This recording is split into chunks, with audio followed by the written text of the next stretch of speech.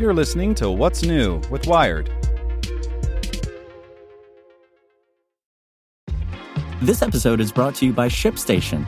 You know, some things take a lot of work, like sending little robots to far-off distant planets. And just as that's challenging, so too is running a successful e-commerce business, especially when there's so much to do. So I want to introduce you all to ShipStation.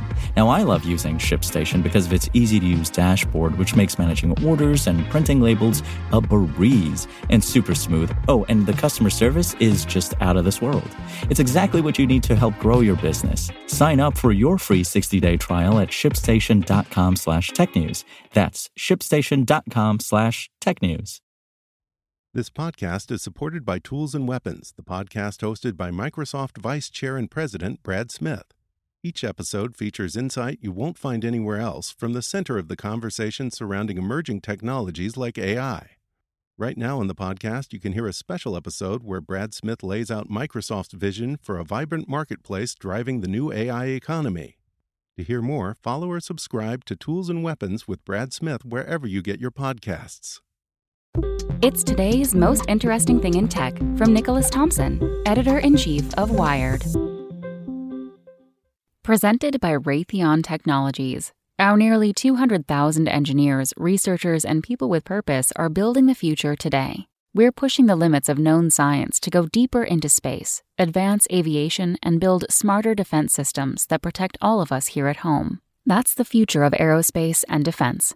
Learn more at rtx.com. The most interesting thing in tech, I'm going to take author's privilege and talk about a story that I wrote that ideally will give you a little bit of pre-election counter-programming. It's the story of a man who walks down on the Appalachian Trail from New York to Florida. He tells people he's a computer coder, but he doesn't bring a cell phone, doesn't bring an ID, never tells anyone his real name. He goes by the moniker Mostly Harmless. And he's a friendly guy. Lots of people meet him on the trail and remember him, like him. There are videos of him, photographs of him.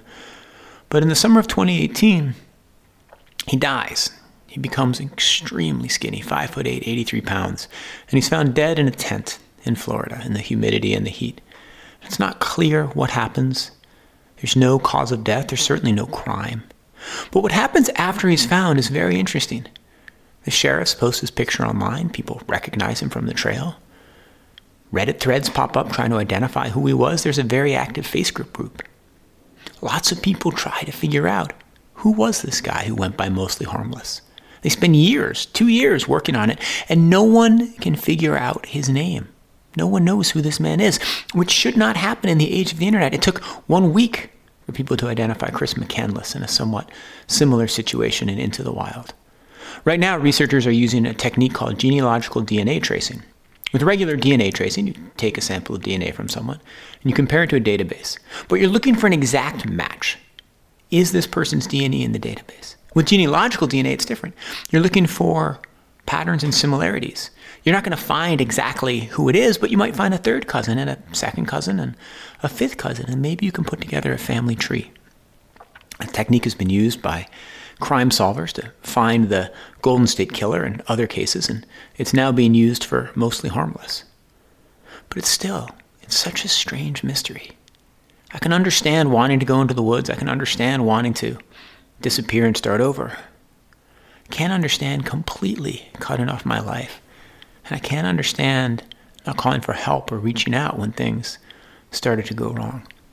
My hope is that the genealogical DNA firm, Othram, will be able to figure out who he is, or someone who reads the story in Wired will recognize him. And then we can figure out his name. People will get closure on the case. Someone who's searching for him, someone who hasn't found these Facebook groups but who know who he is, who misses him, will have closure too. But it's a very strange mystery. It pulled me in. It's the case of Mostly Harmless, and it's the most interesting thing in tech. All right, see you tomorrow. Get more great stories from Wired in our daily newsletter. Sign up at wired.com/daily. Want to learn how you can make smarter decisions with your money? Well, I've got the podcast for you. I'm Sean Piles, and I host NerdWallet's Smart Money Podcast. Our show features our team of nerds, personal finance experts in credit cards, banking, investing, and more. And they'll help you make the most of your money while cutting through the clutter and misinformation in today's world of personal finance.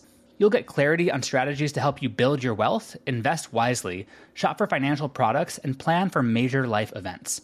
Listen to NerdWallet's Smart Money Podcast wherever you get your podcasts.